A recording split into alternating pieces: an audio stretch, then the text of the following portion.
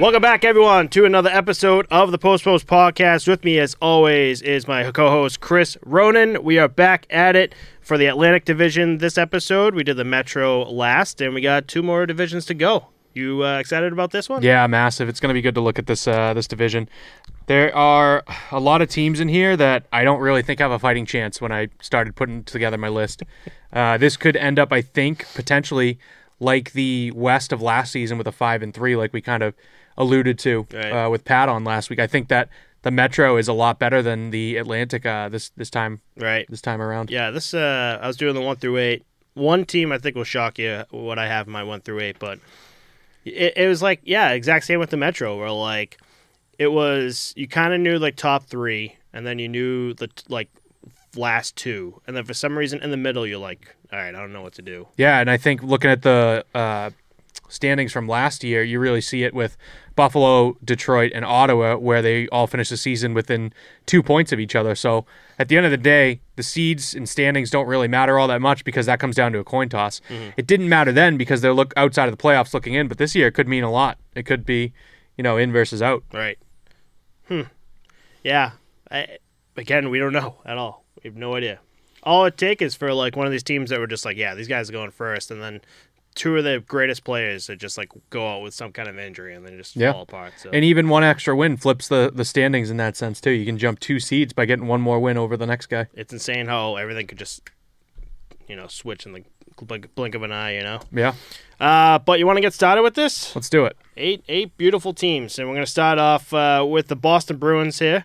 They were 4th in the Atlantic with a 51-26-5 record, 107 points, 6th in the East, and 10th in the league last season. Their head coach is now Jim Montgomery, replacing Bruce Cassidy. They lost 3 players, Antoine Blid, Curtis Lazar, Eric Haller. Then they signed Patrice Bergeron, Pavel Zacha, and David Krejci, and they had 1 trade where they traded Eric Haller to the New Jersey Devils in exchange for Pavel Zacha. Not many offseason moves here, but I think the ones that Boston Bruins fans and maybe the Bruins wanted, we wanted Patrice Bergeron back, and the Bruins fans got their David Krejci back, and they didn't really do much after that. Yeah, I think the story of this season is honestly going to be when are their starters coming back from injury. We have Brad Marchand, Charlie McAvoy, and Matt Grzyk all out to start the season, and a few of those guys are actually missing a lot of time to start the season. So, I mean, that's honestly probably 3 of your starting 5 players on the ice. You know what I mean? Starting 6. Mm-hmm. And I think, honestly, the Krejci coming back, I don't know. We'll see what that's going to be.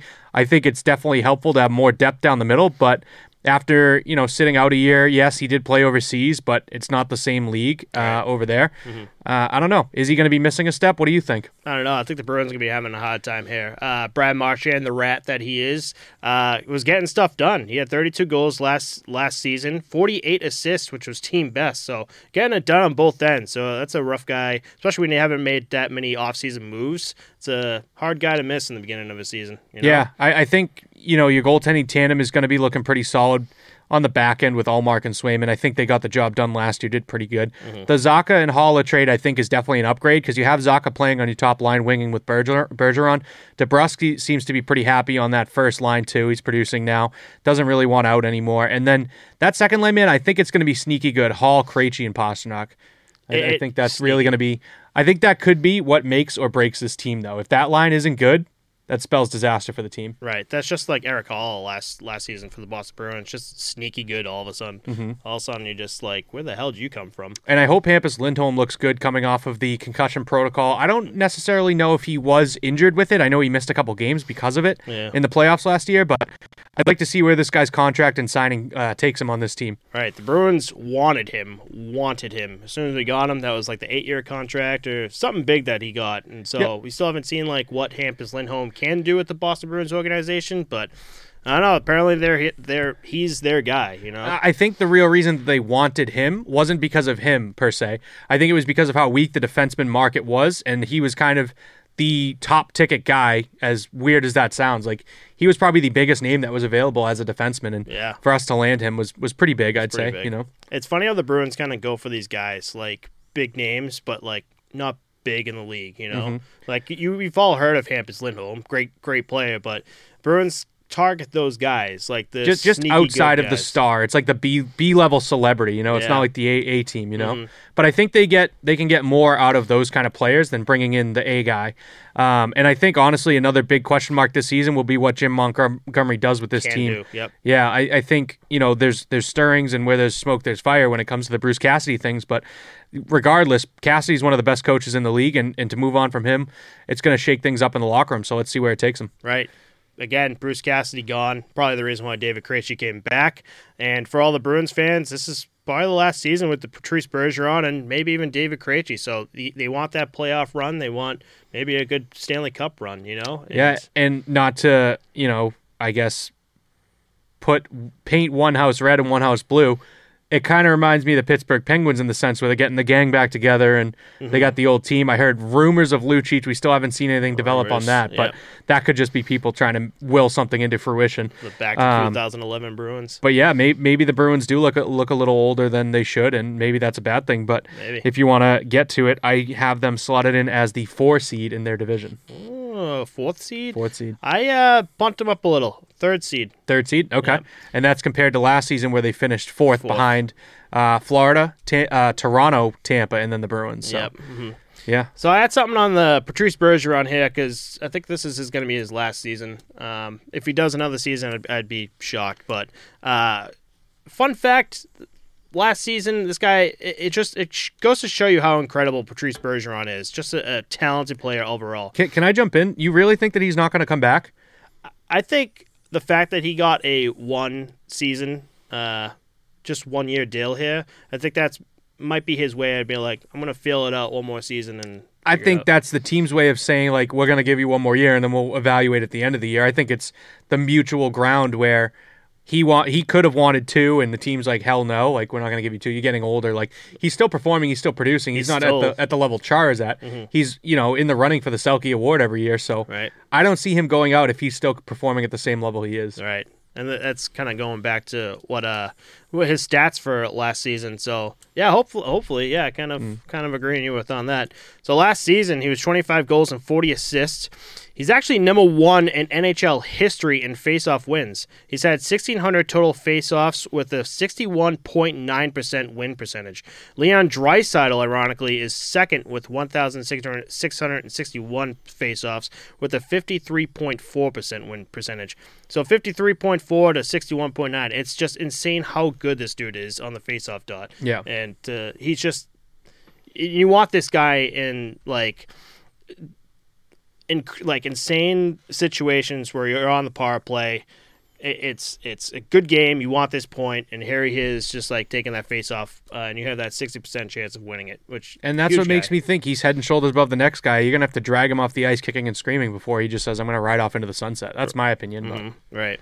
And you're gonna. How about David Pastrnak now? Is he still gonna be the guy that he is? It really depends on how that line clicks, because now it's shaken up a little bit. Like, I think part of the rumblings with Cassidy had to do with Pastrnak, but if this is the line that he wanted the whole time, he wanted to play on Krejci's line, which is the rumor. Right. And now if it doesn't really work, it's kind of like, well, what do you know, really? You know what I mean? Like, why are you complaining? Right. And Pastrnak wasn't happy. A few weeks ago, didn't he put out something about it, be like, hey, listen, I've been doing this for years and I'm not winning anything. What am I doing? Yeah. And I think that's just frustration with how close they've come and how close they are. They're always, in the running. They could be that team, and there's just something that keeps them from getting over that hump. Right. They're missing a few pieces there. I don't it's almost not even that though. Like Game 7 Stanley Cup Finals, you get there and you can't say that a few pieces is what's going to win you one game. Like, they have the pieces. I think they've been there. They can get there. It just doesn't happen all the time. I don't know what it is, but I don't know. All right. And to top this all off, goalie situation. Tuukka Rask came back, retired. So now it's full-blown. We're going to have a full season. Jeremy Swayman, Linus Ullmark. How are you feeling about these two? I also think that the Rask situation may have screwed the team in their prospect that was Dan Vladar. If they knew that Rask was coming back just to retire, they wouldn't have traded Vladar away, I don't think. They may have gone into next season with the Vladar-Swayman combo, but they said, hey, let's sell high on this guy. We have Rask coming back this season. He's going to be hopefully normal. And then you have Swayman as a backup, and then Ullmark as a backup, and Swayman to plug the the holes until Rask is back. Allmark surprising me right now. I looked up his stats, and I think it was as good as I thought it was. 2.45 GAA, 7th best in the league, and also 7th best in the league with a .917 save percentage. And then to move on to Jeremy Swayman here, he was 4th best in the league with a 2.41 GAA. So they're both getting it done. They just got to hug it out at the end of every game. Yeah, I guess so. I guess that's the glue that keeps your friends together, right? Right, that's it. Maybe we should hug it out at the end of the episode. No, that's okay. Okay, we'll just keep doing nips. Yeah. Yep. That sounds good to me. All right, so I have the Bruins 3rd, and you got them 4th. Yeah. Okay, this will be interesting to see what happens. We're gonna tell you guys where they stand at the end of each breakdown, and then at the end we'll recap our 1 through 8 and discuss a little bit more in depth. Mm-hmm. So let's move on here. We got the Buffalo Sabres. They were 5th in the Atlantic with a 32-39-11 record, which is 75 points. 11th in the East and 24th in the league. Their head coach is Don Granato. They lost goalie Aaron Dell, goalie Dustin Tokarski, Drake Kagula, Will Butcher, Colin Miller, Mark Pesek, Mark Jankowski, John Hayden. They signed goalie Ukko-Pekka Luukkonen. There we go. Victor Olofsson and goalie Eric Comrie, and they also signed Ilya Lyubushkin. Their trades this offseason, they traded future considerations to the Dallas Stars in exchange for goalie Ben Bishop and 2022 7th-round pick. Their 7th-round pick was Joel Radkoff Bernstein from the Swedish juniors.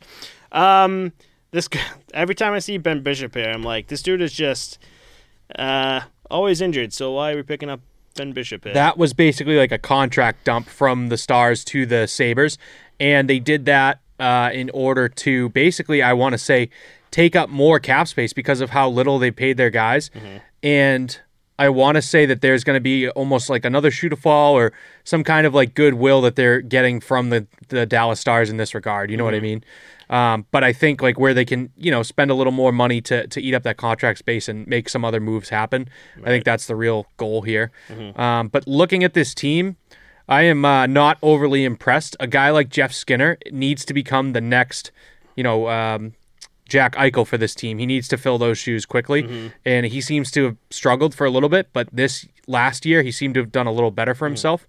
Alex Tuch is another guy that's coming off injury from last season. I think he's going to have to step up a lot on this team. Yep. And Owen Power is actually going to get thrown to the Wolves here, I think, and really be playing quick NHL minutes and playing a lot of time in front of Craig Anderson and Eric Comrie on the roster here. So I don't have very high hopes for this team. I want the turnaround to go quickly, but you're missing a key player here, Tage Thompson, getting it done. 38 goals, which is team most, and 30 assists, tied for team second most. Actually, that was his career high stats last season.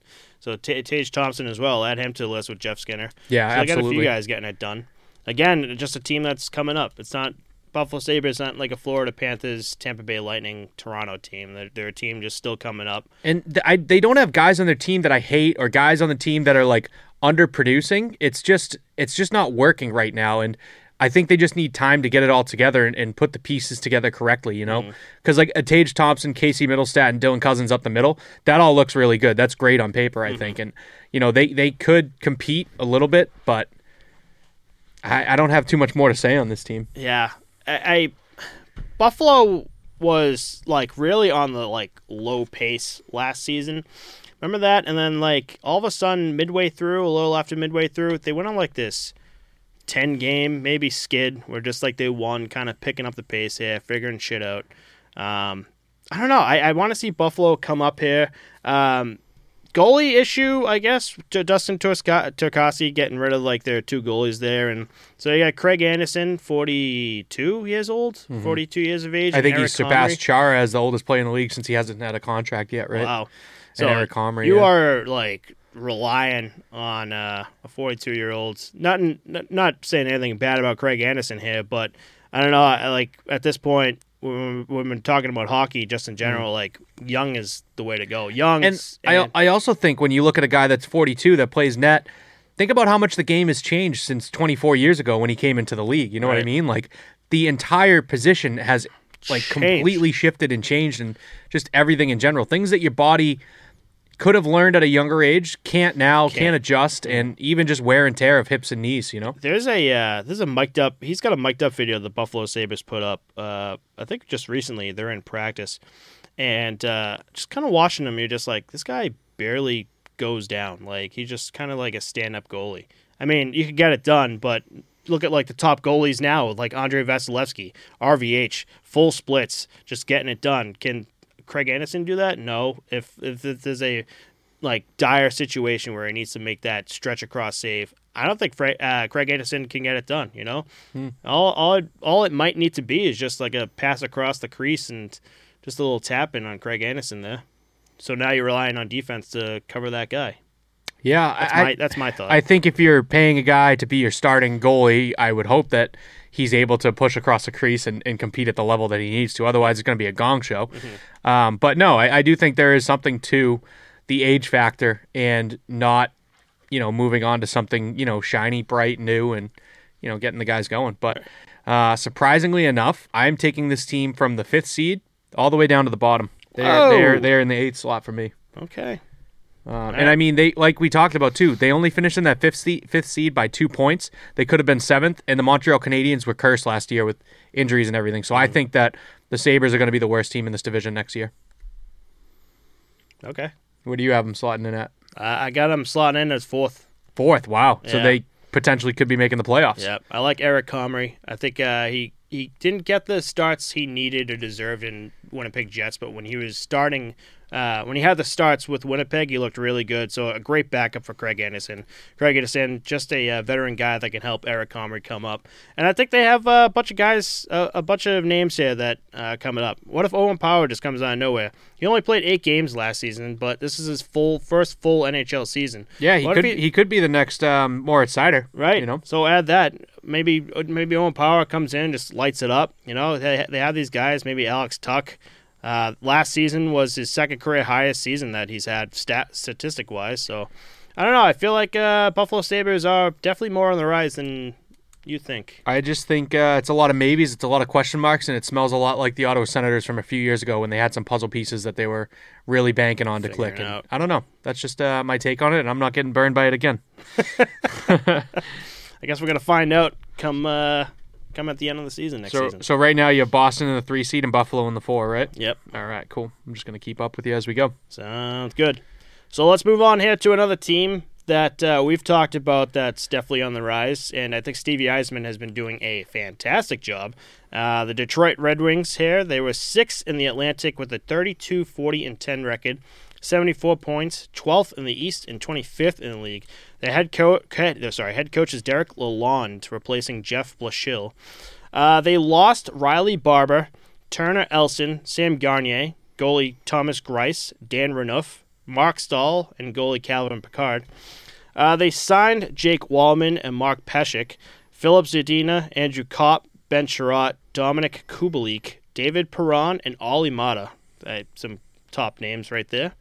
The notable UFAs is actually Danny DeKeyser. He had 11 assists last season. Danny DeKeyser, I think, has been a solid player for the Detroit Red Wings. Maybe 11 assists last season might not be enough, but I thought he was a great player all around. For trades, the Red Wings traded their 2022 third-round pick to the St. Louis Blues in exchange for goalie Ville Husso. So adding some depth goalie-wise with Ville Husso. Ville Husso was getting the job done. Binnington was kind of shit in the bed there in St. Louis Blues last season, and Ville Husso was up there to bring on the task. So, great pickup here for the Detroit Red Wings. How you feeling about this? How you feeling about Stevie Yzerman? I think Stevie Yzerman's the man with the plan. He really knows his scouting team. He knows his young prospects very well. He'll take a chance on a guy that he really thinks can get the job done. I feel like he can see an it factor in a player off the ice and in their personality more than any other GM in the league. Mm-hmm. The only other person I would compare it to is maybe like a Bill Guerin in Minnesota. Like, I think those two guys just kind of are like the model GMs, and I think this is the year that this team needs to make the next step. These young players that he's giving these opportunities and giving the ice time to. I'm looking at their daily face-off now. They have 6 players on their roster, like starting lineup, that don't have, numbers listed. So He's very willing to throw a guy in and figure things out. Give an opportunity. Andrew Kopp, David Perron, he's got veteran presence, he's got size, he's got speed, he's got youth. This team has a little bit of everything. I think the only question mark is going to be goaltending. Little weird. Husso and Nedeljkovic, I think that's two other goalies around the league that maybe he thinks they have that it factor. They are the young guys that kind of proved themselves on the teams they were on before, and then he sees that, picks them up, and buys high on them. And, it kind of seems unorthodox to not have, I guess, a proven goaltender in at least one of your two spots. But I think this is the year that they really need to prove it, and I think that this is going to be a good year for the Detroit Red Wings. We talk about the 1A, 1B, and I don't think this is it because both of these goalies, Ville Husso and Alex Nedeljkovic, are both just solid backups. So, again, just good goalies, but we're looking at 2A, 2Bs here with these guys. So yeah, I mean, I see like starter, right? So you have either starter, backup, and you have 1A, 1B. I see these two guys as backup. Right. You know what I mean? Right. They have the defense here. Picking up Ben Sherratt from the Panthers last season is going to be huge. Moritz Seider, he's got to keep those wheels turning just like he did last season here. Moritz Seider actually most rookies in the NHL in assists last year, which was 43, and 50 points for fourth most among rookies in the NHL. And again, if we want to go back to the Buffalo Sabres, Owen Power, this is throughout his first NHL season. So I don't know, maybe. I think teams are realizing every team needs a Cale Makar and Adam Fox, a blue line just wizard. You know what I mean? A forward on the blue line that is defensively responsible as well. Right. And I think that the Moritz Seider here and the Owen Power there are the two, it factors for these teams and, creates a locker room presence and a blue line presence that the team definitely needs. Right. I mean, I don't know. I'm loving watching this Detroit team come up. I like seeing what Stevie Yzerman's doing. I mean, we want to go back to one of the numbers that's not even on there, and it's defenseman Simon Edvinsson, who hasn't played an NHL game yet. He last year played for Frölunda HC in Sweden last season. So it's just a guy that's like, I'm gonna throw you right in and see what you can do. And even a guy like Pius Suter, a guy you don't even think of, but he's young, he's kind of new to the league, and he's going to get his minutes and his ice time here, and he's not going to be, reprimanded and sat on the bench for screwing up. Right. Seeing him as a third line center, like, I don't know, there's just a lot of like good young players on this team, and that's why I put them in the 5 seed here. Okay. I actually just last minute flipped them with Ottawa too. Oh, really? Yeah, so I got them in the 5 seed. So add a different coach too to that. Derek Lalonde coming into a team that's in the middle of a rebuild, I would say. Not rebuilding, but in the middle of a rebuild. I would say that. But I have Detroit Red Wings in 6th place, which is the exact same place they were in last season. So. And now, is that because you don't think they got better or worse, or is that because you think everyone else got better or worse around them? Like, do you think the team is going to be the same, or do you think teams around them just got better or worse? I think there's 2 teams that got better around them, and 2 teams that I think just stayed low. Yeah, I got you. Yeah, so they kind of maintained their spot. And they kind of maintain their spot. I think Detroit Red Wings they're coming up, but because best there's of the few worst. teams, yeah, exactly. So they're just kind of stuck in the middle there. Yeah, but that's not bad. That's not saying that's bad. I think I might have went a little heavy looking at these forwards. I was like, yeah, I think this team has what it takes. So I bumped them up a peg from where I initially had them on my list. But yeah, what do you have them on the list? Sorry, I have them in the 5 seed. Oh, okay. Yeah. Wow. I had them 6 initially, just like you, and I just flip-flopped a little bit. Moved them up a little? Yeah. Okay. You never know. I can't wait. I think we did this last season where you brought it up, what we had our picks. And I remember you said, I can't remember what the hell I said, Vegas Golden Knights for first overall, like the season. I was like, what? Why the hell did I pick that? It's going to be crazy to see in next year, basically. Also, a little side piece. I have a 7 a.m. flight tomorrow morning heading out to Vegas for a bachelor party, 4-day long weekend. I bought those 4 future bets on the NHL. I don't think I'm going to bet any more NHL while I'm out there, but opening weekend for the NFL, the first game was actually tonight. The Bills and Rams played. But I think Sunday I'm going to put some money on the Pats, regardless of if I think they're going to win or lose, just because we're going to watch the Pats game and we're going to be cheering for the Pats anyway, so throw some money on them. If they win, it's great. If not, we're already upset because they lost, so it's fine. There goes the money. And then I think I'm also going to put a wager down on the Florida and Georgia college football game, too, because I'm going to be going down to Florida for that game, too. Is that blind, or do you know anything about college football? No, nothing. No, nothing. Just a blind bet. Yeah, I think it's more like I'm cheering for the team anyways, so if there's money on the line too, and I just back whatever team that I'm cheering for, Let's go for it. it's a little more like reason for me to cheer for them, you know what I Right. mean, right? Because I have no dog in the fight, no pun intended, when it comes to the Georgia Bulldogs and the Florida Gators. Right. I personally don't like the Gators because there's all that stuff with Aaron Hernandez, and like there's a bunch of shady shit that went down when he was on the team and like the players that were there, but Yeah. I digress. I'm getting way off the rails. Way off the but rails. I'm just excited to go to that game and throw a couple bucks on them, and if I win, I'll send Nice. I'll send it back out to Vegas and cash it in. Nice. Good man. Yeah, you're going to have to let me know what Vegas is like. I think I was telling you about this. I wonder if the Vegas Golden Knights kind of popped open a bigger hockey market, hockey community there. Well, the Oakland Raiders in the NFL just moved to Vegas as well, so there's a giant Whoa. NFL stadium there too, and that goes back to what we talked about with the Coyotes trying to build a stadium. The Raiders building their stadium, they had to go through all the airport restrictions and stuff. Remember when Arizona was creating all the plans to build their stadium? They were like, well, the planes fly here and there and all those kind of different logistical things they were thinking of. The Raiders went through all that. They have this wild facility. It almost looks like a giant black, almost UFO that's just on the ground, but it's just very oddly shaped. It's like it curves in and then out at the top, Oh, but it's just interesting. giant and black, and I like the Raiders a lot, so Interesting. yeah. Going back to Arizona State University, I show you the thing that their ticket sales jumped up 50%. Yeah, we talked about that, 3 months ago when we said that they're the most expensive tickets in the NHL because there's half as many Half seats. as many seats, Yeah. yeah. So it's kind of crazy. But let's move on. Let's keep the train moving here. So going from the Detroit Red Wings, we're going to jump right to the Florida Panthers, and so from like middle to first overall. So the Florida Panthers, they were first in the Atlantic with a 58-18-6 record, 122 points. First in the East and first in the league. Their head coach, Paul Maurice, replaces interim Andrew Brunette. So the Florida Panthers lost Nola Chari, Ben Chirot, Claude Giroux, Robert Hagg, Mason Marchment, Jonathan Huberdeau, Mackenzie Weegar, and Cole Schwint. Oof. They signed Colin White, Nick Cousins, Mark Stahl, Rudolphs Balsers, Matthew Tkachuk. Their notable UFA, just for me, really, is just Joe Thornton. The fact that he's still UFA, we might see a retired Joe Thornton coming up soon, or another pickup. I don't know. There's been a couple signs that have been like kind of trickling in, but like I don't know, it's getting down to the wire, man. Right. So we'll see what happens.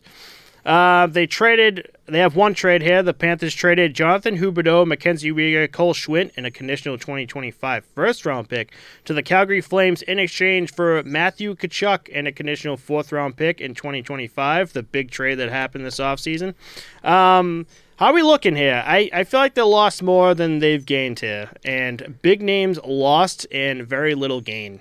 Yeah, I almost see, we talked about it back when the trade happened, the Huberdeau and Tkachuk trade. It's almost like the same skill level player, but in a different role. And I just think like the assets that you sold away to get this thing, I don't know. Maybe it's a play for the long run. I don't see the President's Trophy in their future this year. Nope. I don't see them winning the division in this year either, Nope. personally. I have them taking a little bit of a step back, but I still think that they have a talented roster that's going to be able to compete and, be a presence in the playoffs. Okay. I kind of just want to show you what I have. I really, really dropped them. Really, that much? Yeah, I did. But it do be like that. So let's actually talk about their roster here before we really get into that.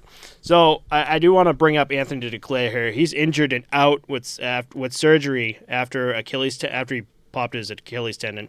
He had career high 31 goals and 27 assists last season. He is expected to miss the first half of the season. So add another player, a big player that's just going to miss out for a half of the season. So this is going to be a total different Florida Panthers team that we compared to last season.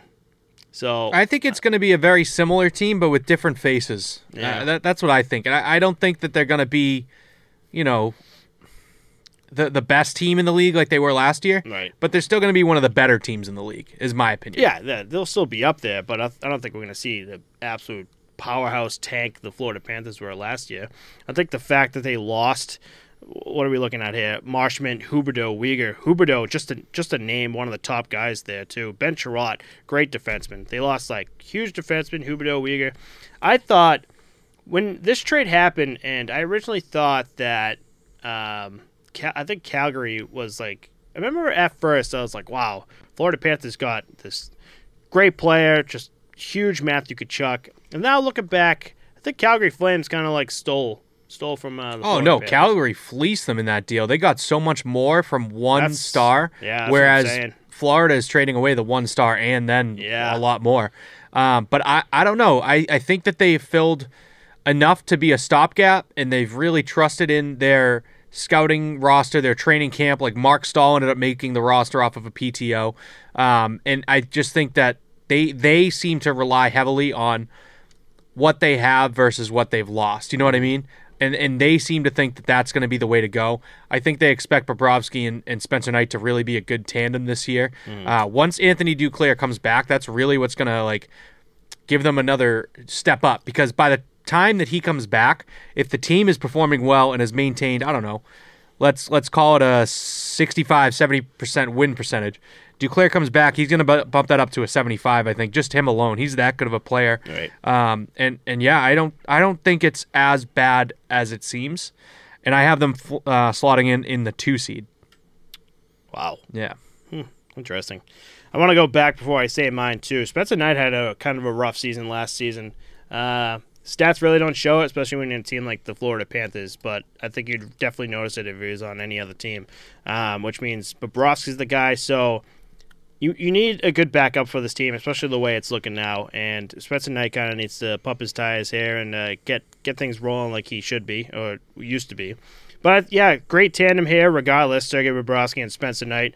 I do like this. Radko Gudas, Gudas, nice, cool. There we go. So I love it. Let's go. Yeah, I love Gudas. I love that trade. I love Sam Reinhart. From the Buffalo Sabres. Yeah, I think that was a just great pickup for the Florida Panthers. Sam Bennett.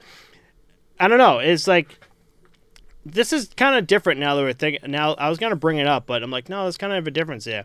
We talked about the Columbus Blue Jackets last week with Johnny Hockey there coming over, thinking is this one guy gonna make a difference? And I thought the same thing with Matthew Tkachuk, but then I'm kind of looking at the roster, I'm like, not really. He's just Matthew Tkachuk is not really gonna be that one guy that's gonna make a difference. He's that one guy that's in a mix of a bunch of different guys. It's going to make a big difference for the Florida Panthers. I think this team has a lot of guys that are going to piss people off. Sam Bennett gets under your skin in the playoffs. I think these guys are building for the playoffs and not for the regular season, and that's really all that matters.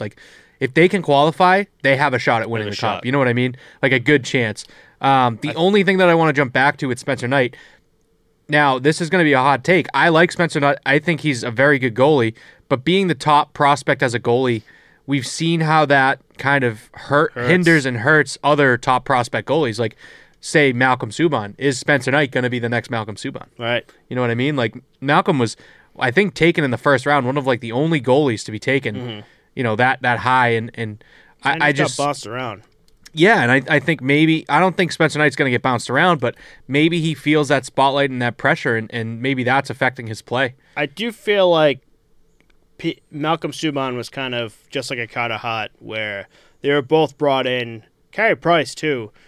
All of them were brought in to be these in-net gods. When in reality, I feel like, especially for the Boston Bruins' sake, Malcolm Subban needed to stay in Providence for a little while and just get those games under him, mature down there. Instead, the Bruins are just we got to rush you up here.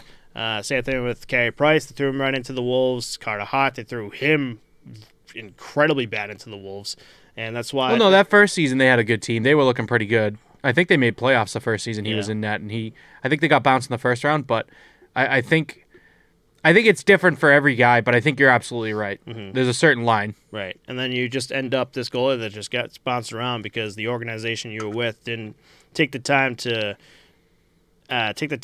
mature you down in the barn. Or I think as a goalie, your stock is so easy to inflate and deflate because you're not a player and you're not on a line where you have other players that impact and affect your play. At the end of the day, there's only one person in the net. Mm-hmm. Whereas on a forward line, you're one of three. On a defensive pair, you're one of two.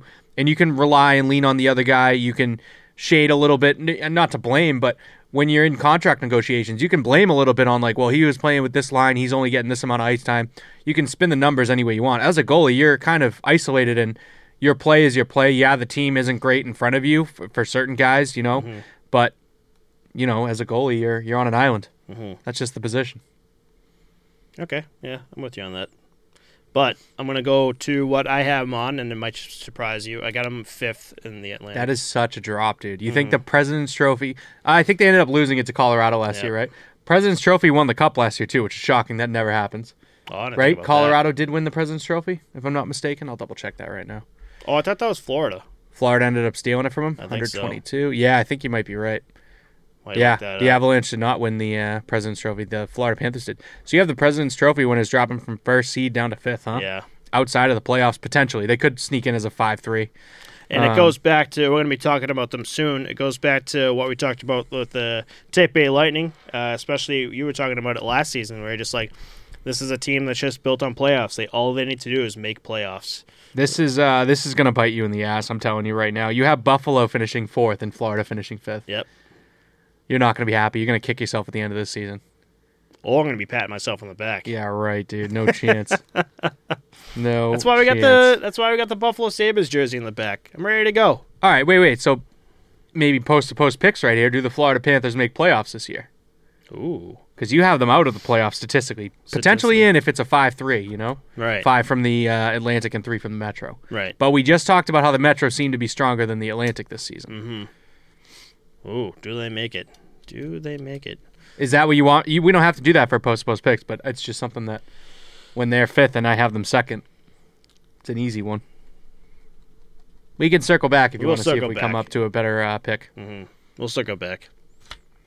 That'll be a hard one.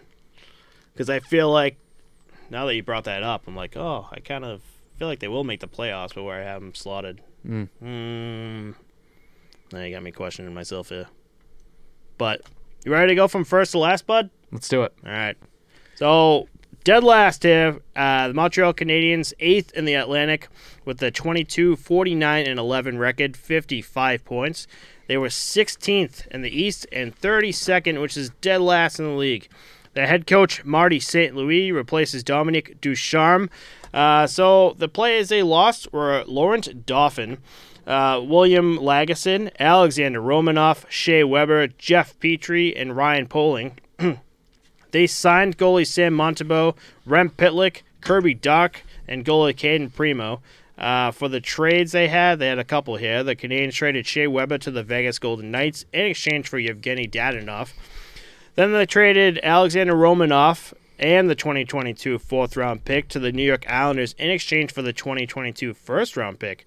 That pick was Philip Mazar from Slovakia. The Canadiens traded Jeff Petrie and Ryan Poling to the Pittsburgh Penguins in exchange for Mike Matheson and a 2023 4th-round pick. And they also traded future considerations to the Calgary Flames in exchange for Sean Monahan and a conditional first-round pick in 2025. These trades are good. These trades are looking like the Canadiens. Man. This makes me want to make another change, dude. That sounds so good on paper. Mm-hmm, right. Oh, these Canadiens just looking like they definitely looking for picks in the future. They're trying to rebuild this organization, which they should, which is exactly what the fuck they need. They need to just rebuild altogether. But the picks they made up, too, are just fantastic way to bring it up. It's not like the Toronto Maple Leafs trying to be an all-around team, I think. This team is now officially the island of misfit toys. You have Mike Hoffman, who I didn't even know was on this roster on your first line, Jonathan Drouin, Evgeny Dadonov, Kirby Dach. Like, it's just so wild to see these names all kind of put together onto one roster. Like Joel Edmondson, Chris Weidman, and I mean Montembeault and Jake Allen in net. That doesn't scream success to me either. Yeah. It's nothing against those two guys. It's just it's such a weird roster to look at on paper. Yeah. But when you just rattled off those trades and those moves, that's a net positive big time for the Canadians. They are going to definitely take a step up this season, I think. Well, let's go back to Jonathan Drouin here because he's not been looking good for the past two seasons here. So hasn't been able to play a full NHL season since 2018-2019 due to various injuries, as well as having taken a leave of absence to deal with anxiety issues. He made his return to the lineup last season and would once again be absent from action after undergoing wrist surgery. He had 6 goals and 14 assists in 34 games played. So when he comes back this season, this will be his first full NHL season in 2 seasons. So hopefully he can come back, especially with everything going on. Yeah, I liked him a lot, too, as a player. I would like to see him have a successful, healthy, full year, get that under his belt, and even make an impact in the locker room, too. I think he's one of those guys that I look at.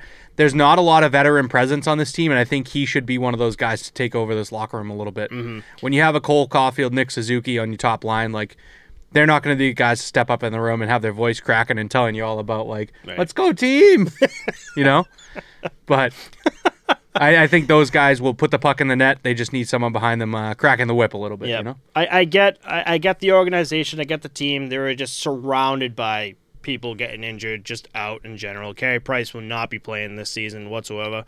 But we have a lot of, I wouldn't say a lot, but a good amount of career lows here. Christian Dvorak had a career low 11 goals last season. And then Brendan Gallagher, big dude, only 7 goals, which is a career low for him, and 17 assists, which is a third career low. They need these guys to really start getting their shit together and pump out. Yeah, and I don't think that there's any one thing that you can point at on this team and say that's the reason why they were as bad as they were.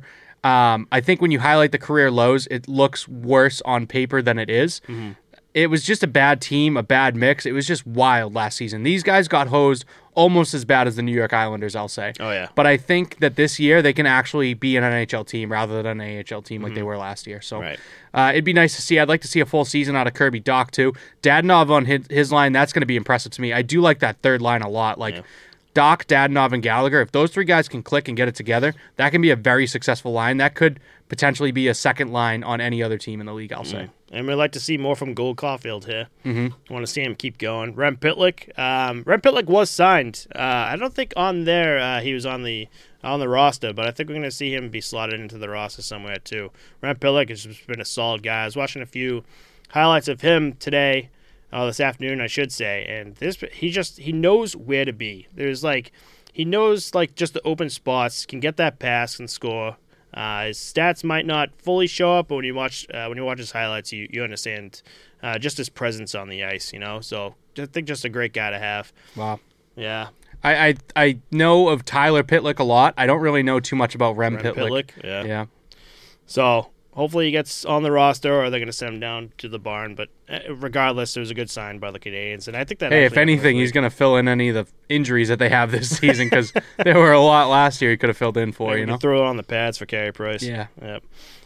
But between our goalies for Carey Price out, it's going to be back to Jake Allen and Sam Montembeault. Jake Allen has been outstanding. I think statistic-wise, when you look at his just career, he might have had just a few lows, but he's really kept the pace for the years he's been in the NHL. I think he's well deserving to be a starter. Some reason him and Brian Elliott I see as the world's okayest goalies, but I would also I very much put Yaroslav Halak on a high pedestal, but I put those 3 guys in the same realm for some reason. Really? Even though I see Halak as really good and these 2 guys as okay, I don't know why. They're the 3 of them are just the same area to me. Interesting. Jake Allen. Yeah.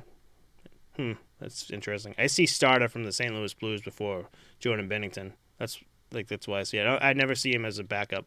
Not a backup. I'm just saying they're okay. They're not they're not going to win you anything. They're gonna play the position and do their job, clock in, clock out. Is the way I see those 3 guys. Yep. Interesting take. Yeah, I can see where you're going with that, too. I think I'm probably way off lumping Halak in with those 2 guys for some reason. Something tells me that he doesn't belong in the group with those 3, but I don't know. That's just a little better than average, yeah. He does get the job done. That's what I feel like. They're just the guys that come in and get the job done, and they're as good as that is. That's good. That's great. That's dandy. That's not what wins a cup, right. So. Talk about Scott Wedgwood last season, coming from Arizona Coyotes, got shit done. Went to Dallas Stars, got shit done. Just like a goalie that just gets bounced around, but just gets it done. Mm-hmm. For some reason, can't find a home. I don't know. Wedgwood, I think, is a different animal too. I think he hasn't had the opportunity to prove himself, and like when he has, it's been very small sample size. Like it's almost like he moves at the deadline, really performs for like 6-7 games, finds a new home, and then like kind of like chills. You know what I mean? Right. I don't know. That's where I see that though. To each guy, to each their own, right? Yeah. So how are we feeling about the Montreal Canadiens here? Dude, I'm so tempted to bump them up again, but I've already shifted them once. They're going to sit in the 7th seed for me. Oh, okay. Yep. I was thinking about bottom number 2, but 7th seed as well. Right. I kind of want them in the 6th. They're a dead last. I'm a Montreal Canadiens guy, just wanting to see him like come up, and I think they're going to go from dead last to at least 7th spot here. I think they'll be 7th spot in their division too, but I don't think they'll be as close to dead last as they were. You know what I mean? Like, right. I think they'll have more points compared to some other teams. I think they'll be getting just a slow increase, like better. All right, we're getting down to the wire here. We only got 3 more teams to cover. You got the interesting spots to fill too. I like this. Running down to the wire here. All right, so we're going to go from the Montreal Canadiens to the Ottawa Senators. The Ottawa Senators were 7th in the Atlantic with a 33-42-7 record, which was 73 points, 13th in the East and 26th in the league last season. Their head coach is DJ Smith. So the Ottawa Senators lost Chris Tierney, Adam Gaudette, Victor Mata, goalie Matt Murray, goalie Philip Gustafson. That's all of them. Connor Brown.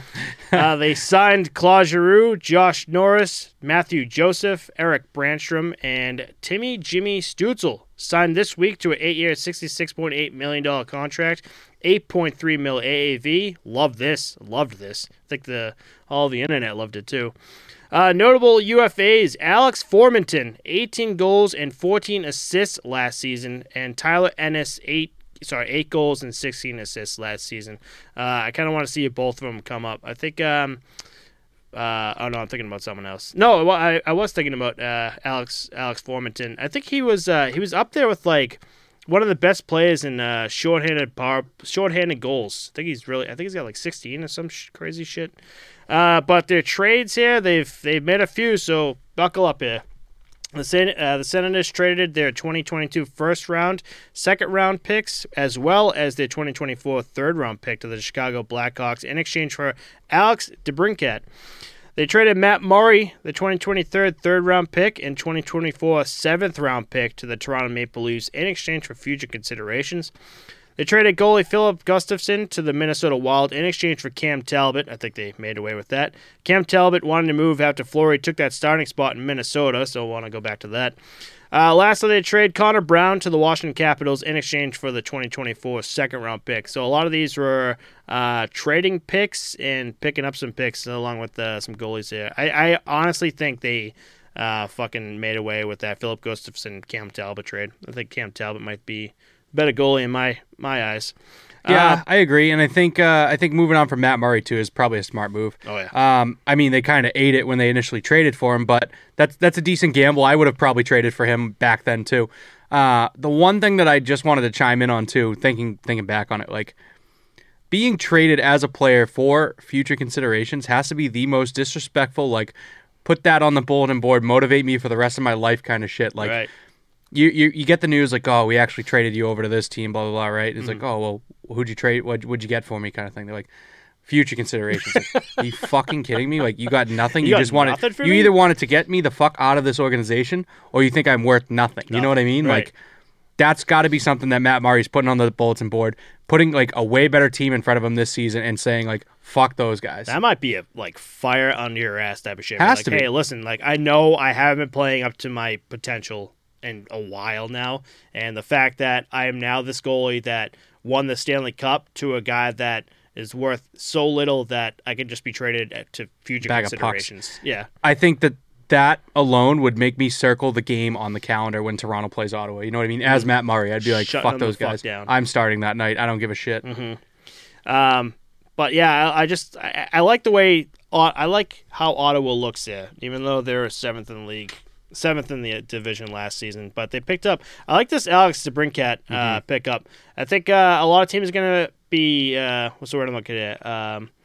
picking up a bunch of players from the Chicago Blackhawks because the Fire Chicago sale. Blackhawks. They're having a yard sale. Oh my God, you can pick up whoever the hell you want. Jonathan Toews is up there too if you want him.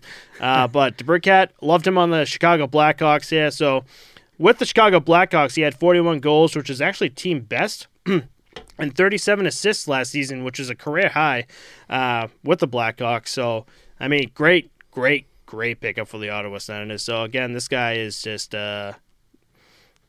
I don't know. This organization is kind of looking pretty good after this offseason. I think it's another puzzle, man. Like they got all these pieces. They got to make sure that they click together, and I can't get in on them. Like they are a do nothing for me kind of team. Very boring kind of, to watch. But I am gonna put it out there right now that I guarantee I'm gonna watch 3 Ottawa Senators games this season because I don't know shit about this team. And I really want to dive in a little deeper on them and watch how they play. A guy like Matthew Joseph on the third line, I'm very interested in him. Prospect from Tampa Bay, I believe. Mm-hmm. Drake Batherson, another pretty big stud around the league, but I don't know too much about him. Kind of flies under the radar. And just to see how these top 2 lines click together with Claude Giroux sliding in with Stützle and DeBrincat, like, I don't know. I need to shape up on this team. I don't have any interest in doing it just because. They don't do it for me. You know what I mean? Something about all of these Canadian teams, any of the Canadian teams, just like there's no real fire, no real interest and desire to me. Other than I'll say the Toronto Maple Leafs. That team looks so interesting on paper, but I fucking hate the Leafs. You know what I mean? That's the thing. Like I don't know. I can't stand the drama, the flair, the show, the lights. I don't know. The more we talk about this, the more I'm kind of like biting my hat here with where I have him on the list because I'm just thinking of I watched a few highlights from the Ottawa Senators this afternoon, and dude, you got to be kidding me. Anton Forsberg, what? You have spots 1, 2, and 8 open. Yeah. So you're saying you put him too high or too low? Too low. All right, good. I thought you put him in top 2. I was like, Jesus Christ. No. I would have to sign off right now and leave. Yeah, see you later. Anton Forsberg was just the guy that came in to fill in for Matt Murray's shoes there because Matt Murray could not get it done. I can't remember who the hell they were playing. I think it was Ottawa Senators versus the New York Rangers. And the Senators just looked great all around against the Rangers. It was just Matt Murray just letting in like these softies. And I'm like, oh, as a team that is so fucking deflating. Like, I understand like having like a great just chemistry with your team, but your goalie cannot get the job done. So now the fact that Matt Murray's gone, you have Cam Talbot that can get shit done, and then you have Antoine Forsberg, who proved last season that he could be that backup to get stuff done too for the Ottawa Senators. I think we're going to see a different team for the Ottawa. And you know what's funny? It's the mirror image of Matt Murray going to the Maple Leafs. Cam Talbot coming over from the Wild is circling the game against Minnesota because he's like, you think Fleury's a starter over me? Fuck you. I'm going to go start in Ottawa. Yep. And I'm going to circle that game on the calendar and beat you guys, you know? Mm-hmm. Yep, 100%. I think there's a lot of different storylines that are going to come to fruition this season, too. A lot of redemption arcs. Yeah. But, yeah, I mean, I'll say where I have him now. I have him in 8th in the Atlantic, and I'm kind of, now I'm thinking about it, I'm kind of regretting that spot. Yes and no. I mean, I have them 6th, but at the end of the day, there isn't too much that separates any of these teams, I'll say. Like last season, you saw it. Here's the standings, like I said, those 3 that are 5, 6, 7. Mm-hmm. I mean, even above that, there's an 8-point gap between 2, 3, and 4. The Canadians were just a suck tank, and the Panthers, you couldn't reach them. So I just think that there's a lot of room for these teams to flip-flop a tiny bit. So, and even the tiny shifts can move them from 4 seats lower to 4 seats higher. So this might be a team that's going to shock one of us. I have them in the 6th seed, so we kind of got our bases covered a little bit. You know, it's gonna. I definitely don't think they're making the playoffs. No, I don't think so. They are. I think we're pretty safe. Yeah, I think they still got a few seasons behind them before they can even like grasp just getting into the playoffs. You know. But I do think that I am gonna be a man of my word and watch 3 Senators games this season. Okay. Just because it's a team that could be interesting. You know what I'm going to do? Definitely Ottawa versus I was just going to say Ottawa, Toronto, and Ottawa, Minnesota are now on the list. Yep. And now I just have to pick a third game, and they probably play those teams again, but I'll switch it up a little bit, 2 Ottawa Canadians. Montreal? Why? I don't know, because they're like 2 of the worst. That's a good point. A good, a good comparison to see who's further along the rebuilding process. Because you can't really compare. Like, if you watch, like, say, last season, you can't really compare watching like a Florida Panthers Montreal Canadiens game, and you're just like, no, it's even better. But if you're watching, like again, Montreal Canadiens versus the Ottawa Senators the last season, you'd be like, oh, okay, I could see where they're missing, what they need, you know. Yeah, it's good. So I got my 3 games. I'm gonna watch those, and maybe I'll do a little review action for you fans, so you know that I actually watched and kept my word. Love it. Got to write that down, date it. Maybe I should do 3 specific games too and do the same thing. Yeah, maybe pick a different team though. Maybe a team that you don't like really give a shit about that you think like maybe I should this season. You know what I mean? Yeah. Because that's me with the Senators. Like I have no interest in them. Yeah. But now on paper, I'm like they're kind of interesting. Like I should check them out. You know. All right, so we got 2 teams left here. Let's jump into it. The Tampa Bay Lightning.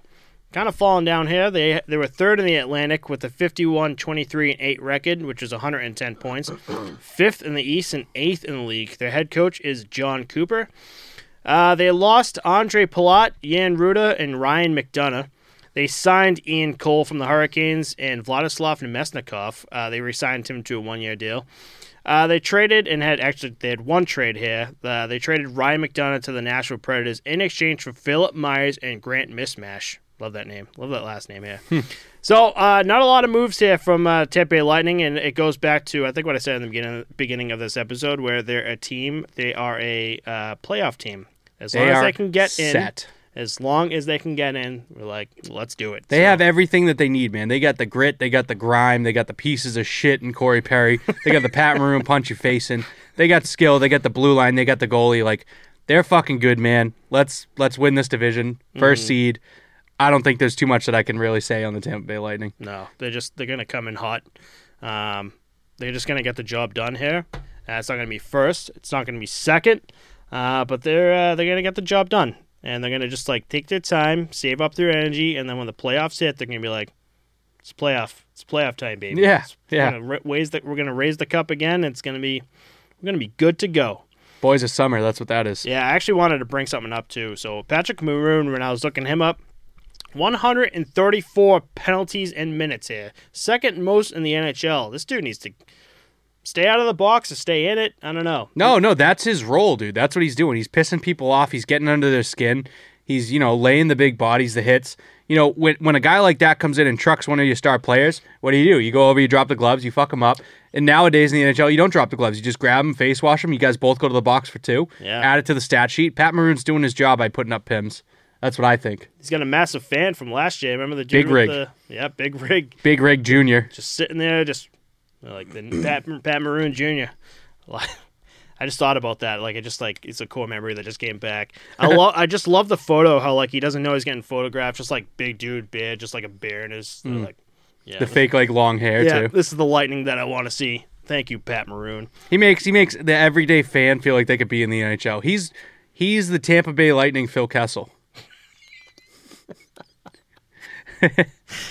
Yeah, okay, I can see that comparison. Right. Yep. Different role, different kind of player, but all right, kind of unfit.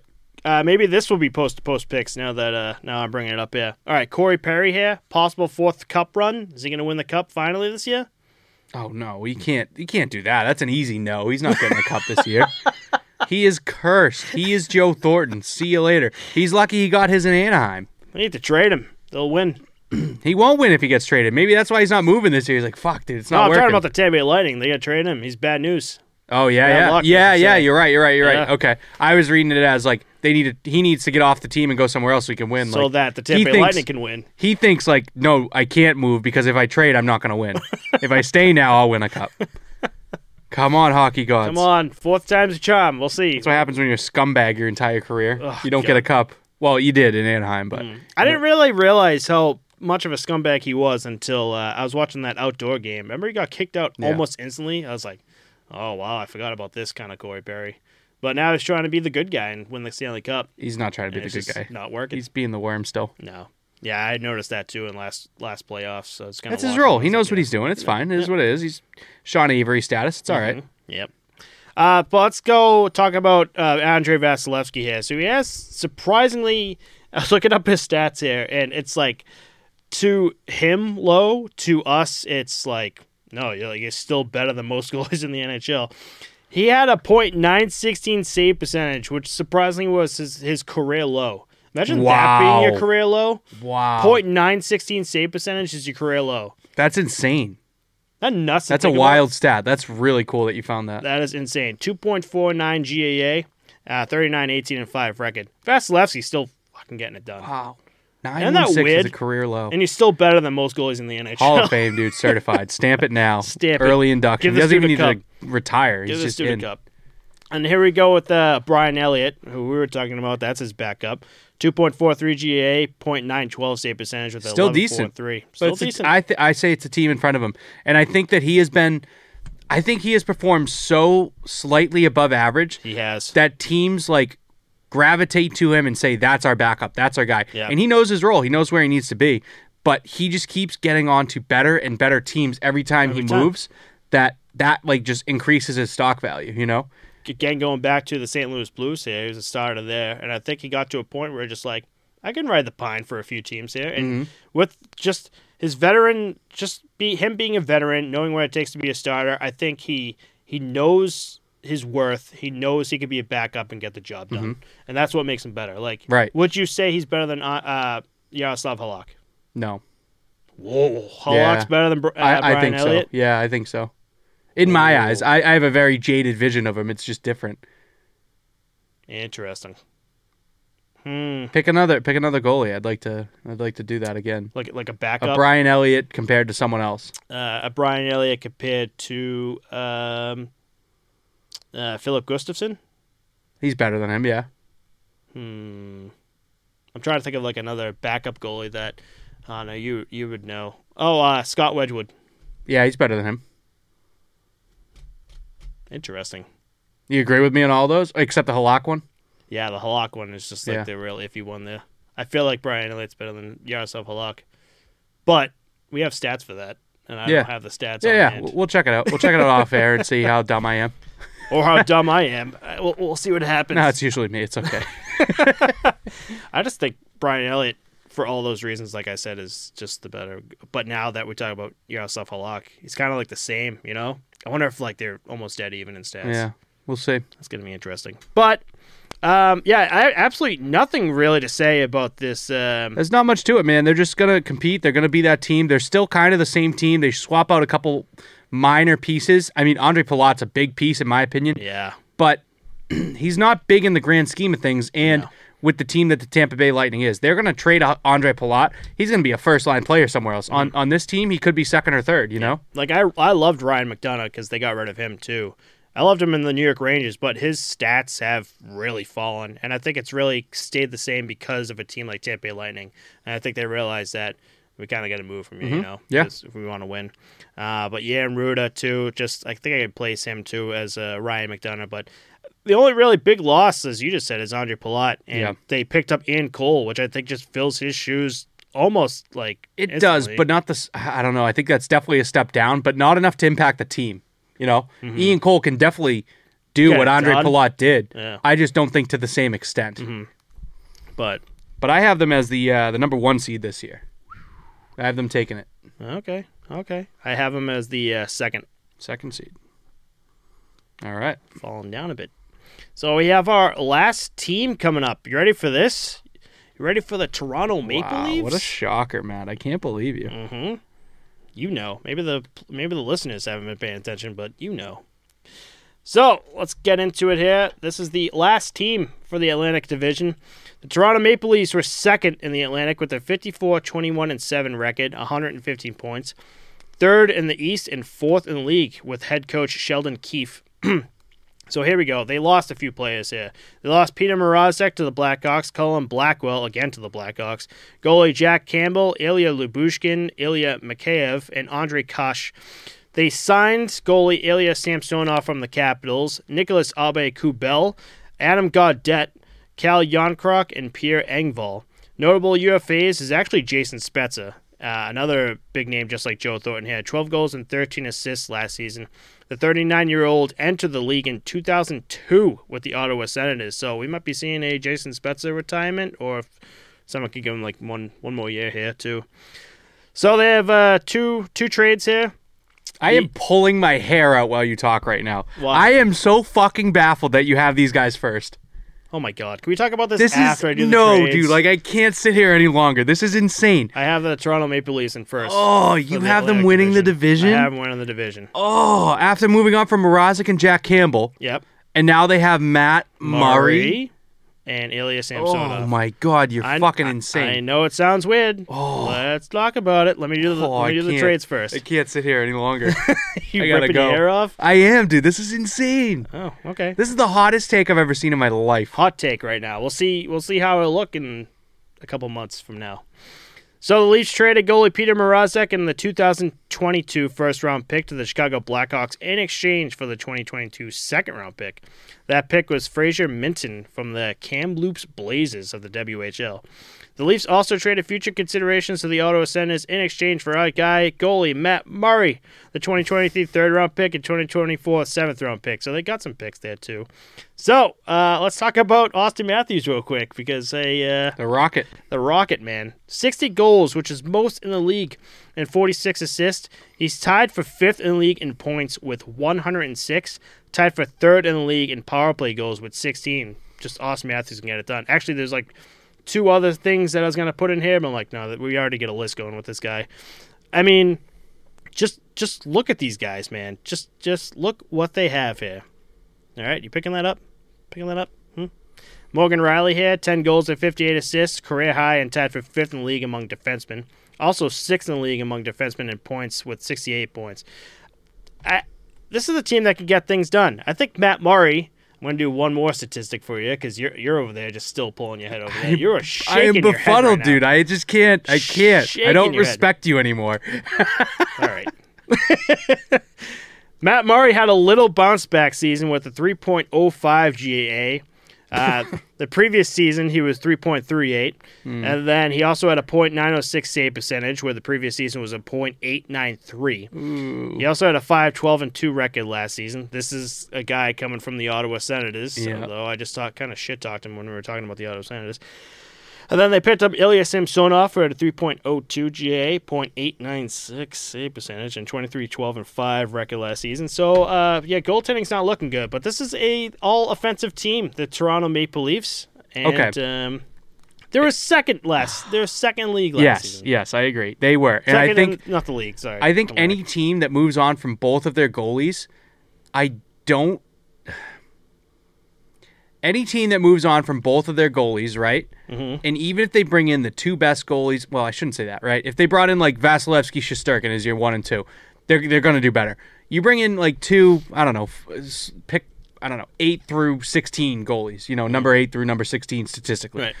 You bring in two of those goalies from whatever two you had before, I don't think that you can be as good as you were the season before.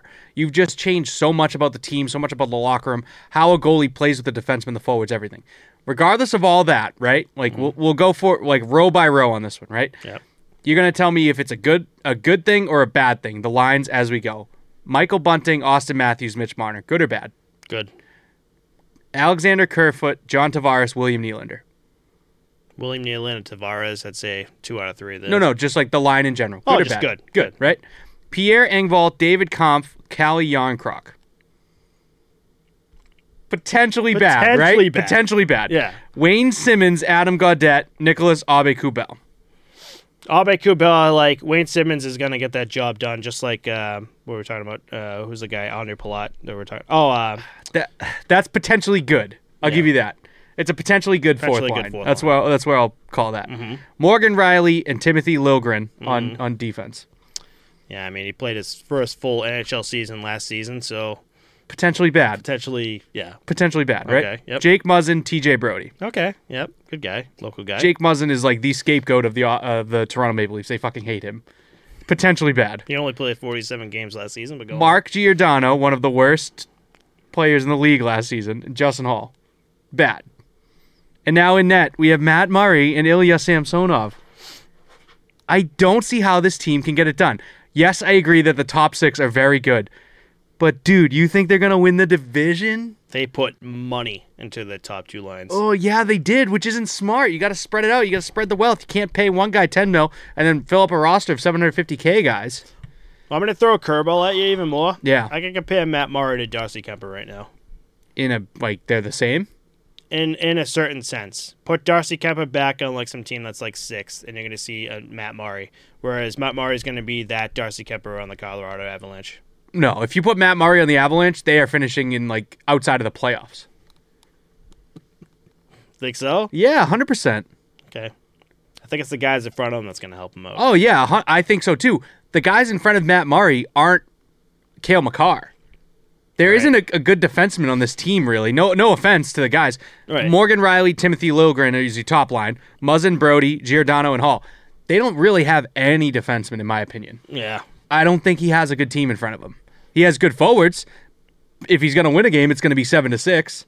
And if he's going to lose a game, it's going to be 8-0. You know what I mean? Like, I don't know. I don't see. I can't, dude. And with all of that, I still put them in the 3rd spot. Wow. I still think they're a good team, but man, this is another. I wouldn't even call it a puzzle piece. It's just Toronto's gonna Toronto at the end of the day. Wow, I was baffled that you put them first. Baffled.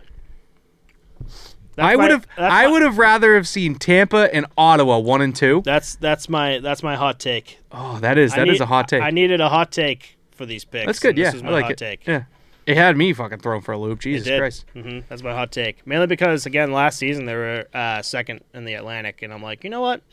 What if I throw them first, even with all this going on? Yeah, that's a tough one. I mean, I've thrown some gambles out there too. You know what I mean? But we do still need a post-to-post picks now. Ooh. We still haven't come up with one, and we are through the breakdowns. Yeah, that's right. And we do have to go over our 1 through 8 too, just so the listeners can recap. So and let's do the understand picks where we are. first. What was the one that you had?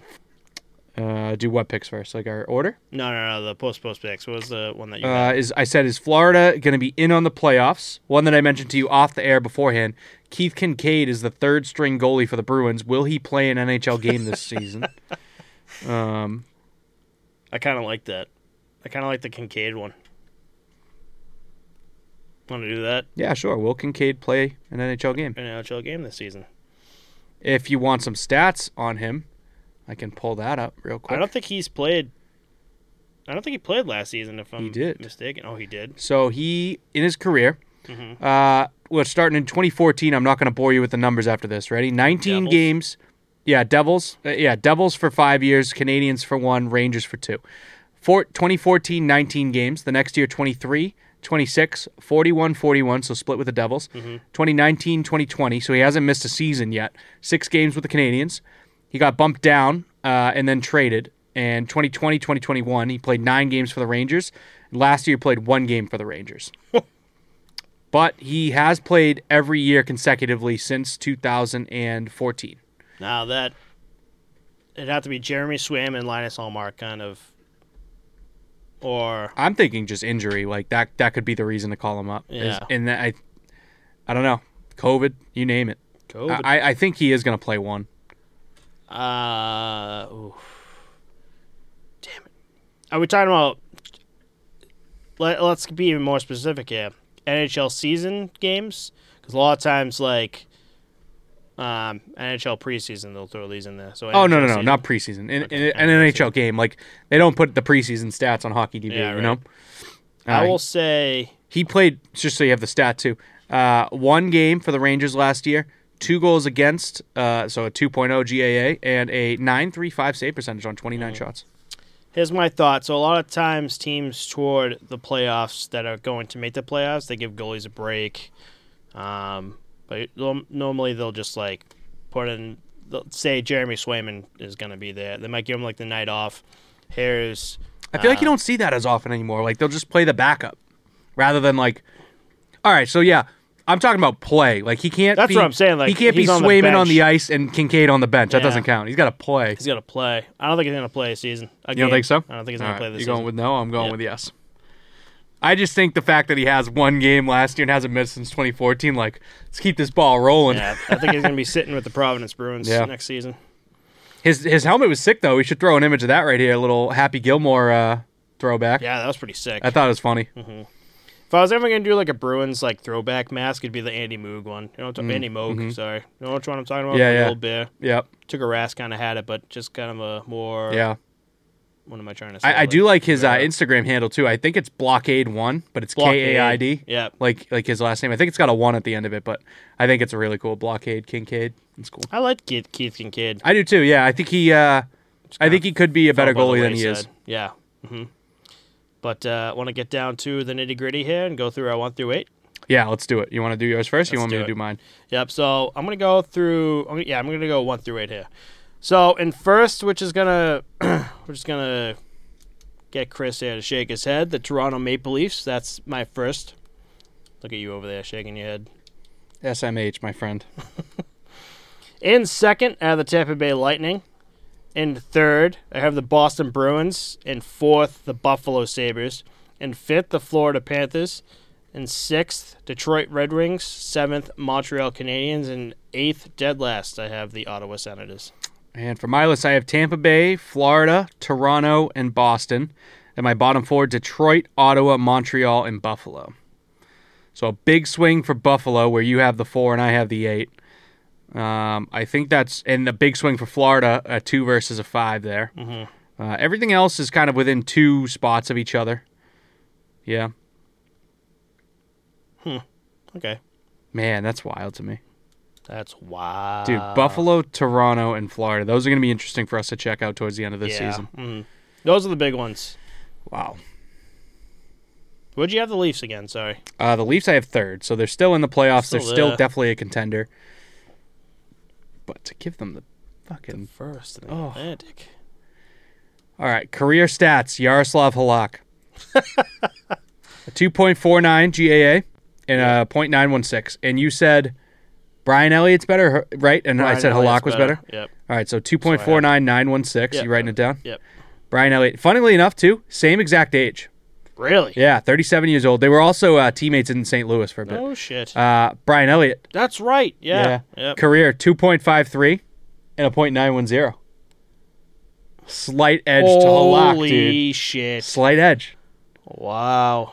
Elliott did have the Philadelphia Flyers to drag. Actually, his stats didn't really get that bad. They kind of did last year. 3.06 and a .889, and the year before a 2.87 and an .899 with the Flyers. So for all listeners here, because we're seeing it, maybe kind of skimmed by it here. So Halak's got a 2.49 GAA. Elliott has a 2.53 GAA. And then Halak's got a .916 save percentage. Elliott has a .917 save percentage. They're at the cusp there. Yeah, and they both kind of suitcased a little bit. They bounced around. But ready for this one? You're going to like this. Halak only had 1 year where he was below a .900 GAA, and it was a .899 with the 2012-13 St. Louis Blues. So he was like, every year in his career, he's been above 900. Elliott has had a .894, an .891, and an .899 and an .889. 4 seasons below 900. Wow. So, I don't know. They're very, very close, and I don't think I was wrong to put them all in the same category, but something about it just tells me Halak is better. I'm going to jump over to Jake Allen, too, while we're doing this. He's 32, so he's got 5 years younger than these guys, of 2.6 and a .911, which makes him the worst of the 3, right? Yeah. 2.6 and a 911. Oh, 2.06 and a point. No, 2.60. Oh, 2.60. Okay. And he has never had a below 900 save percentage. Wow. Yeah. Only with 2 teams, too. Not as much of a suitcase as I thought, too. I feel like Jake Allen's a name that I thought kind of bounced around a bit. Just the Blues and the Canadians. That's interesting. Yeah, so Jake They're Allen's, all about the same. Yeah, Jake Allen's the worst of the 3. That's interesting. Elliott's the best one. But not by much, though. Yeah, it's very close. Very close. But goalie stats do tend to get very close like that. Mm-hmm. I don't know. I feel like Halak is like there's something about the way he plays like Elliott and Allen have the clock in, clock out mentality of a guy that's trying to just go home and fuck off. Yaroslav Halak has the clock in, clock out of like, I'm here to get my fucking job done. You know what I mean? For a purpose. You know, I don't know. That's my mindset. That's your mindset on it? Yeah. And it's not because he played for the Bruins. I mean, he was here for a year or 2? Yeah. I just liked the fact that guy can be a suitcase and bounce around as much as he can and just continually pound the pavement and get the job done. Halak shocked the shit out of me. I think when we first started the podcast here, or even before, I remember the Bruins picking Halak up, and I'm like, what are you doing? Yeah, he seemed There's kind of old, kind of so many better options. Yeah, seemed kind of suitcased at the time, like not too great. But I'm pretty sure they won the trophy that year too. And he shocked Jennings. the shit out of me with how well Halak played for the Bruins. Yeah. Shocked. So Team in front of you too. I think the Bruins looked really strong defensively that year. I think that he won that trophy. Because I feel like last year they weren't very strong defensively. Like there were a lot of question marks and holes, and that's why we got Lindholm. Oh yeah. You know, but like the year that Halak and Rask were starting, like I think they looked very strong defensively. Ooh. Interesting. I like how we finished that with the Elliott. Answered some questions for everyone too. Yeah. I can't believe how that's just me just thinking out loud too. I was like Elliott, and then when you brought up Halak, I'm like, they seem the exact same, and they are. Yeah, but you knew something was off. You were like, no, but you Elliott's also better. thought like it was Elliott and Allen, and then Halak below. Yeah, and I was the other way where I about was it, like, I don't know. It's also just like perspective too. At the end of the day, Yeah. you know what I mean? They're probably like the same fucking goalies. Oh yeah. You know. Interesting. This is gonna live in my head rent free for this weekend. By the way, just gonna like start looking up like all three of them. Just like And now you're gonna be like, but what about this guy? Let's throw him highlights. into the mix. Yeah, Throw this Darcy Kemper in. Who's he got? this season. Yeah. Just gonna go down like a rabbit hole. Be like next week we're just gonna start the podcast. So It's gonna be Charlie Day with all the strings and shit when he's working at the post office. Always Sunny. Yeah, we're just going to start the episode, exactly with that, and be like, I don't have a division breakdown. I was too busy all week figuring out these stats and shit. So here we go. But with that said, we're done with the East. On East to the is done, West on for to the the next West. 2 episodes. Ready for that? Yeah. I think, because we're doing the goalie changes, we're doing the head coach changes, and I'm realizing that majority of the head coach changes all came from the West. You know why? Because the East was that much better than the West. Right. The West is going to be a boring snooze fest, dude. I feel like it's going to be hard for us to rank them because of how bad the bottom teams are going to be. I think we're going to be like 1, 2, 3, bang, bang, bang. Bang, bang, and then 4 through 8, we're going to be like, I don't know. Doesn't matter. The West is so weird. I'll be curious what the fuck Arizona Coyotes look like. Vegas, what the hell are they going to look like coming in because no one wants to sign with them. It's going to be an interesting West, but not too interesting. I feel like I like that we started with the East, though. I feel like the East is where the attention and the interest is in the league, and the West is kind of like, oof. oof. We'll see, though. Let's see what that looks like. But with that said, we're done with the East. And on to the West next week, and on to the West for you tomorrow. Heading Tomorrow out morning. west. Heading out west. You're going to be the Vegas guy. Yeah, we got a pool party. We got a table at a club. Bachelor party. It's going to be sick. If I don't come back, it's either very good or very bad. Yeah. I don't plan to gamble all that much. I'm going to gamble a little bit, but yeah. That's about it. Let me know. Let me know if you hit the casinos. Yeah, if anyone wants to put in a small business loan, just Venmo me. I'll put my Venmo link in the description below. Just kidding. I'm not going to do that. We got Doctor's Butterscotch. These are always good. These are foul, dude. This tastes like drinking butter. Oh, I didn't think that. I think it tastes like maple syrup. Yeah, it is kind of maple syrup. It's Yeah. almost like syrup, but not maple, You ever which is kind of gross. It's like corn syrup. You ever see Super Troopers where they do the Yeah. maple syrup Oh, chug? God, yeah. That's what I think of. That's gross. Oof. I can't imagine how awful that would taste. Cheers, buddy. Cheers.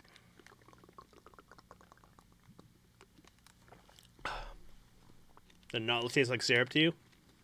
I get maple syrup every time. Tastes like syrup, not maple syrup. When's the last time you had maple syrup? That's a good question. That is a solid question, by the way. I'm really on like a very low sugar thing. Last time I think I had syrup, I shit you not, was like the last time I was at your diner. Ah, no shit. That's funny. Because every time at your diner, pancakes is just what I do. Yeah. That's how good they are. But The little diner down the street here is really good, too. really? Yeah, it's awesome. Good stuff there. Like hole in the wall type? Yeah, but it's almost like upscaled, but it's not expensive. There's a hole in the wall. Very nice. There's a hole in the wall in Boston. I don't know how they did for COVID, throughout COVID, but before I was on this run where I was able to go over there for breakfast. You can do takeout or just sit down. And it's just fantastic. It's so good. It's a little hole in the wall in Boston. You'll find that a lot if you guys, any listeners ever come to Boston, you'll find a lot of hole in the walls. But with that said, you want to call us out? Yeah, thanks everyone for listening. If there's anything you want to see us cover next episode, let us know. Our links are in the description, and we'll see you all next week. Bye, guys. Peace.